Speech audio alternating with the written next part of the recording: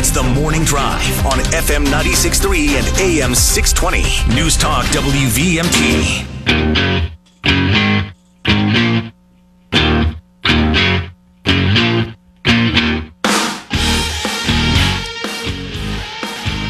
Welcome back to the Morning Drive, everybody. Kurt and Anthony here, and joining us live in studio now, it's the chair of the South Burlington School Board, Kate Bailey. Good morning, Kate. Good morning. Thanks for having me. Absolutely. Thanks for being here. So, again, first-time guest on the show in a row here, right after the Commissioner of Corrections. Kate's a first-time guest on the show. So let's start out, before we talk about some of the issues at the South Burlington School Board. Tell us a little bit about yourself, who you are, what you do, what made you decide to run for school board, and how long you've been on the school board.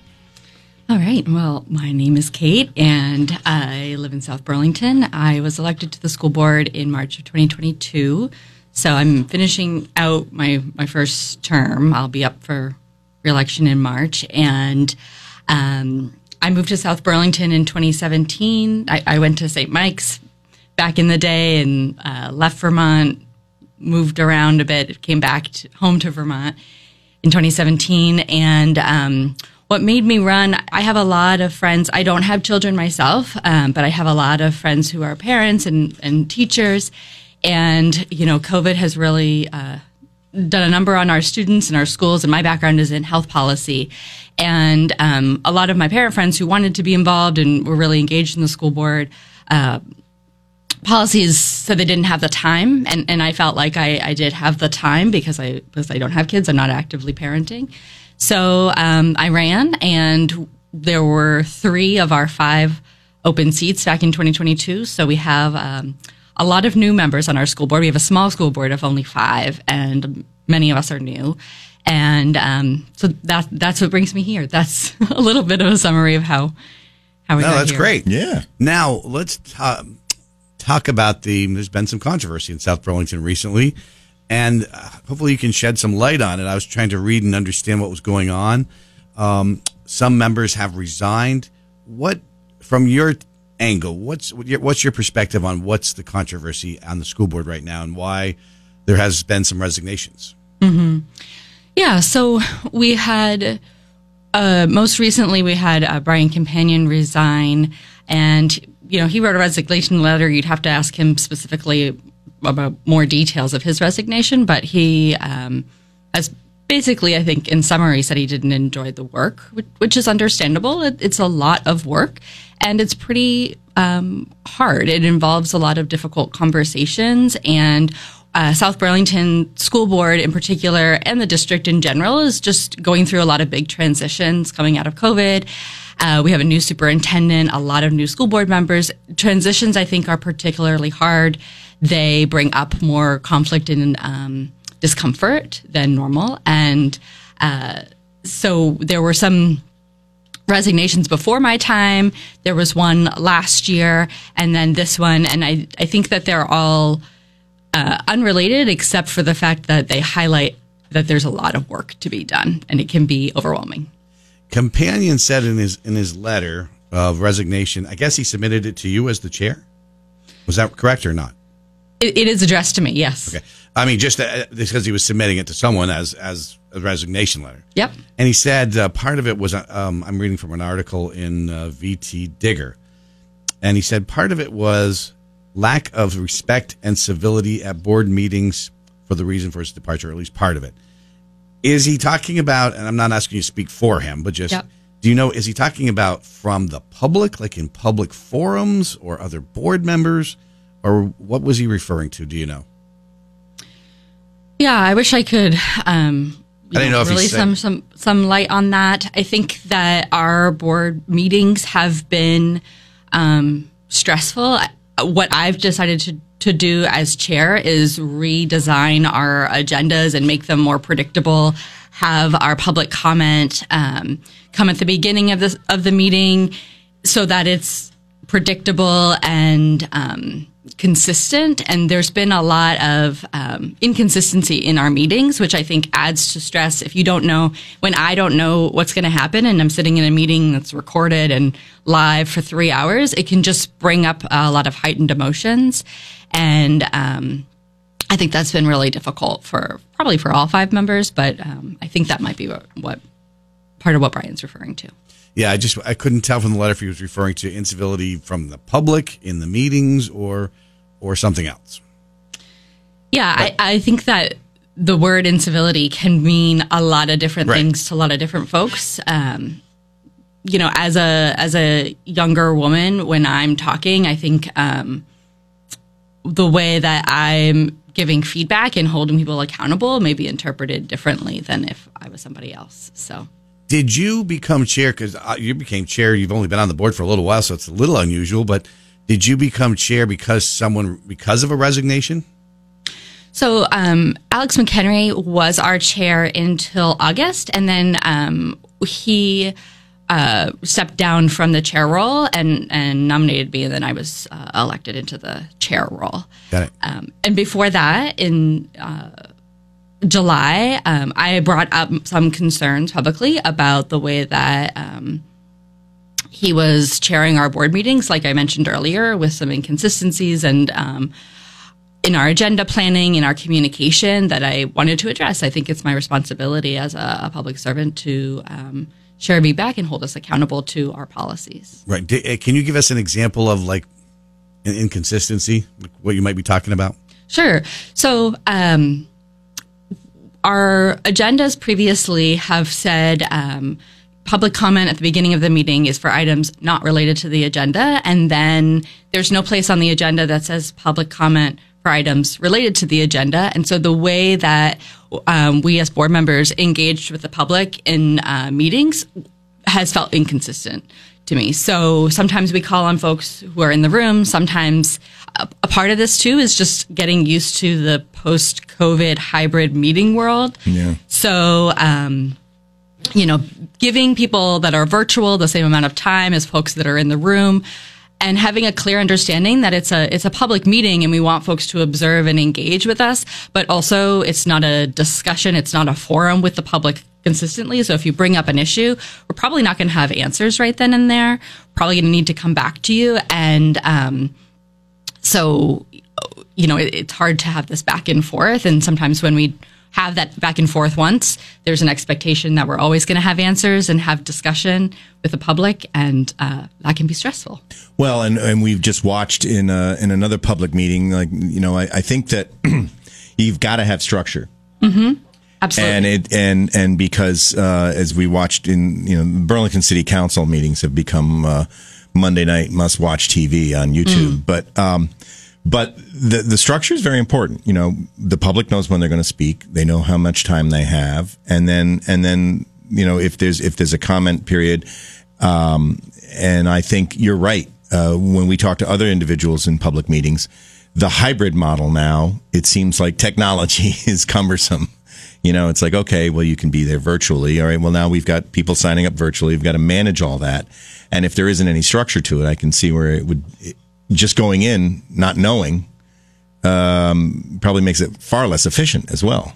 Right. And I did notice that you were nominated and then elected unanimously by the other board members to take the chair seat. So I just wanted to point that out. So you must have some support from the existing board now. How do you feel through the resignations and things? Where do you see the school board going forward? How do you feel like it's going now? Yeah. Well, one of the first things that I did, just to address your earlier point, is, I looked at our agenda structure and compared it to a lot of other similar boards in similar towns in our community, and just took this agenda structure that had kind of been inherited and evolved over the years that we were sort of working with that wasn't really going well for us. I just switched it to the template that's the Vermont School Board Association's sample template. It's very standard. Yeah. It mirrors what most folks are doing in the state. And just that simple structure, I think, has helped us a lot with adding that predictability and allowing for, more of a efficiency in the meetings. So where the school board is going, my first year on the board last year, we had a lot of school board members step down who had been serving for a long time. We had our superintendent retire. Pretty much the most important job a school board can do is hire our superintendent. So we had our superintendent as interim for a while. We hired her as our permanent superintendent. That's, I think, the proudest success that I've had is making sure we had a permanent superintendent and supporting her in our first year. She's been doing great things in terms of hiring a bunch of new folks. We have new administrators in all of our school buildings, and in central office, we had to hire new folks in our business office. So even just getting that hiring and management has been really important. And we've been in the school board very reactionary to these big things on our agenda. We had all 3 negotiations of our union contracts last year. We're still doing one, but we were spending a lot of time on that in year 1. So this year now we have the space finally to do some proactive strategic planning. And the biggest thing on my radar is infrastructure needs, enrollment, over capacity in our elementary schools, and then thinking about our facility needs and how that aligns with South Burlington's climate action plan, and how if we're going to be renovating our buildings or building new buildings, how does that align with energy efficiency and climate resiliency? Thinking about, the flooding in our state, how do we have South Burlington community space when that happens in South Burlington? So that's what's on our radar. Gotcha. All right. Well, we're going to take a quick 2-minute break. If the Mackenzie Country Classic hotline is open, give us a call, 888-414-0303. We're talking with 40303. Call now, because this is the Morning Drive on News Talk WVMT.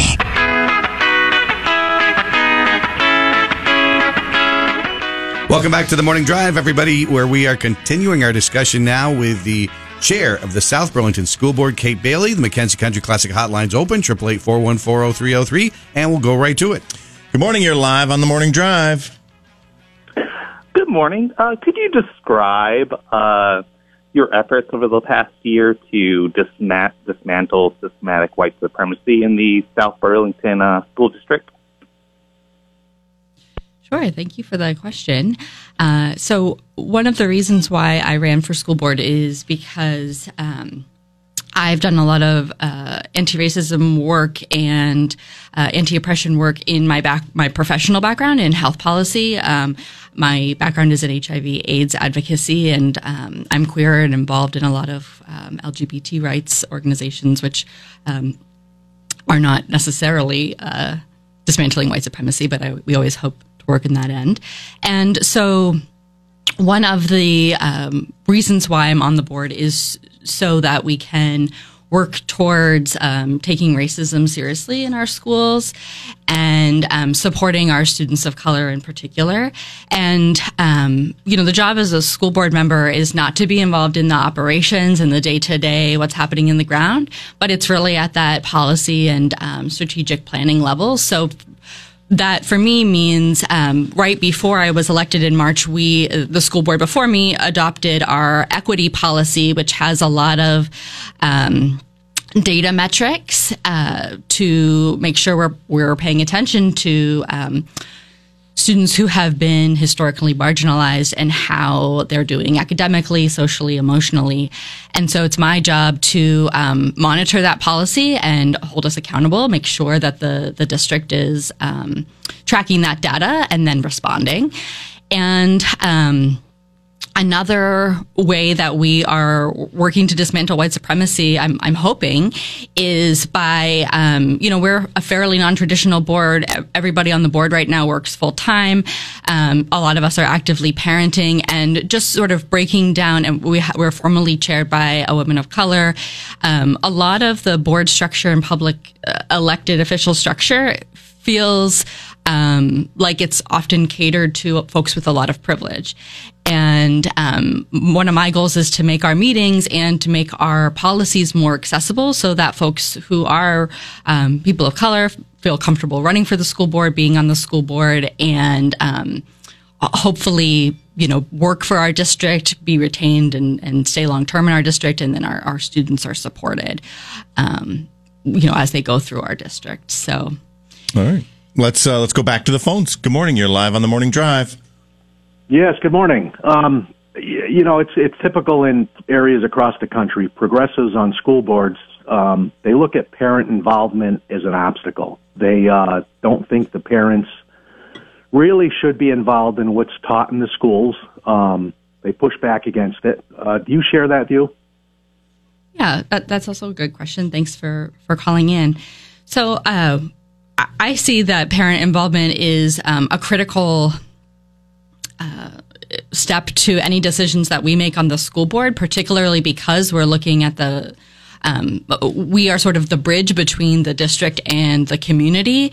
I think it's very important for parents to have a voice. We've been thinking about and considering the question of moving fifth graders from the elementary school to the middle school, and that's where our board has been very engaged with parents in particular, and I think that that's an example of where we want to hear from parents who actively have fifth graders or elementary school, and it will impact you in the short term, but also, parent engagement in the long term. We also have a lot of parents on our school board who are actively parenting, and I think that the pandemic has made it really hard.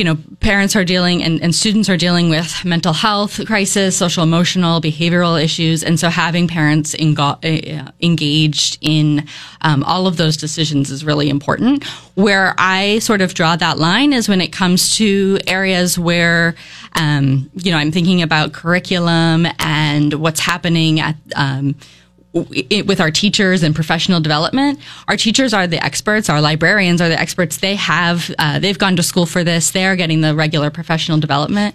So that's where I think I defer and trust our experts, our educators. So if parents had concerns about the curriculum, you don't think that's an area they should be involved in?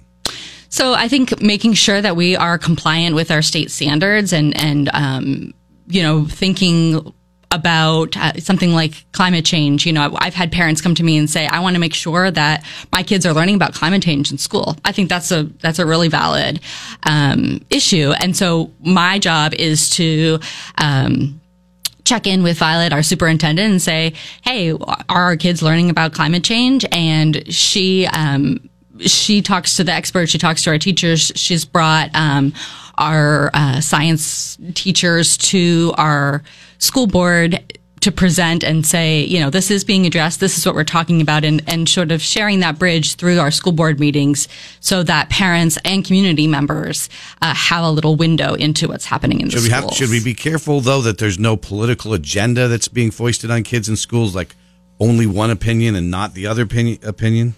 Absolutely. And that's why we trust and defer to our teachers and our librarians. What our students are reading has come up for me.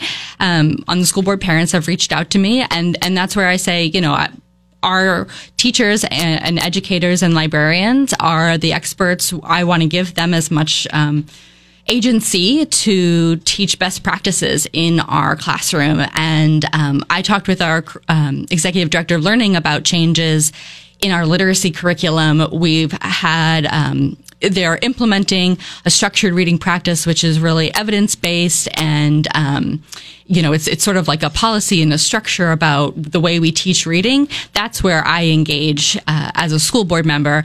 I don't engage on what books the students are reading and the decisions of what's in the library, because I trust our librarians and our educators to make those decisions. Let's go back to the phones. Good morning. You're live on the Morning Drive. Morning. You do have to make it make your question pretty concise, though, because we're just about out of time. Okay. So my question is, school boards are like board of trustees. Board of trustees are accountable to their stockholders, and so school boards should technically be primarily responsible to parents and the community.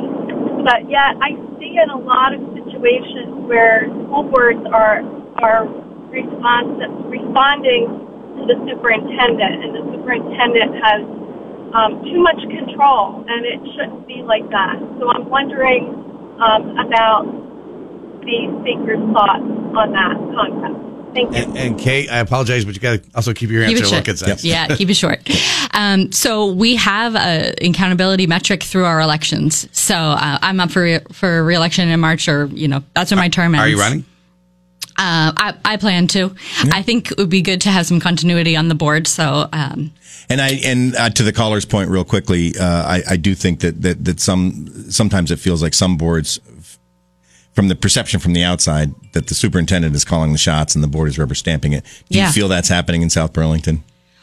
I mean, we hired our superintendent. I don't think that's what's happening. We hold her accountable. We ask for monitoring and data to make sure that we have the raw data to monitor the policies, and ideally we have a great working relationship so that we're all moving the district forward in the same direction. Okay, I want to apologize. I want to get this last question. Someone texted me again. Give me a quick answer to this if you can. I will try. How have the school district relations with the city been going regarding the old City Hall traffic around schools and school safety zones? Oh boy, in 10 seconds or less. Can you give that a quick answer? Yeah, so our city is changing. It's developing rapidly, particularly in city center. And I think that's great. I think if development's going to happen in Vermont, housing, it needs to happen in South Burlington. I moved here from New York City. I'm happy to live in a more urban community.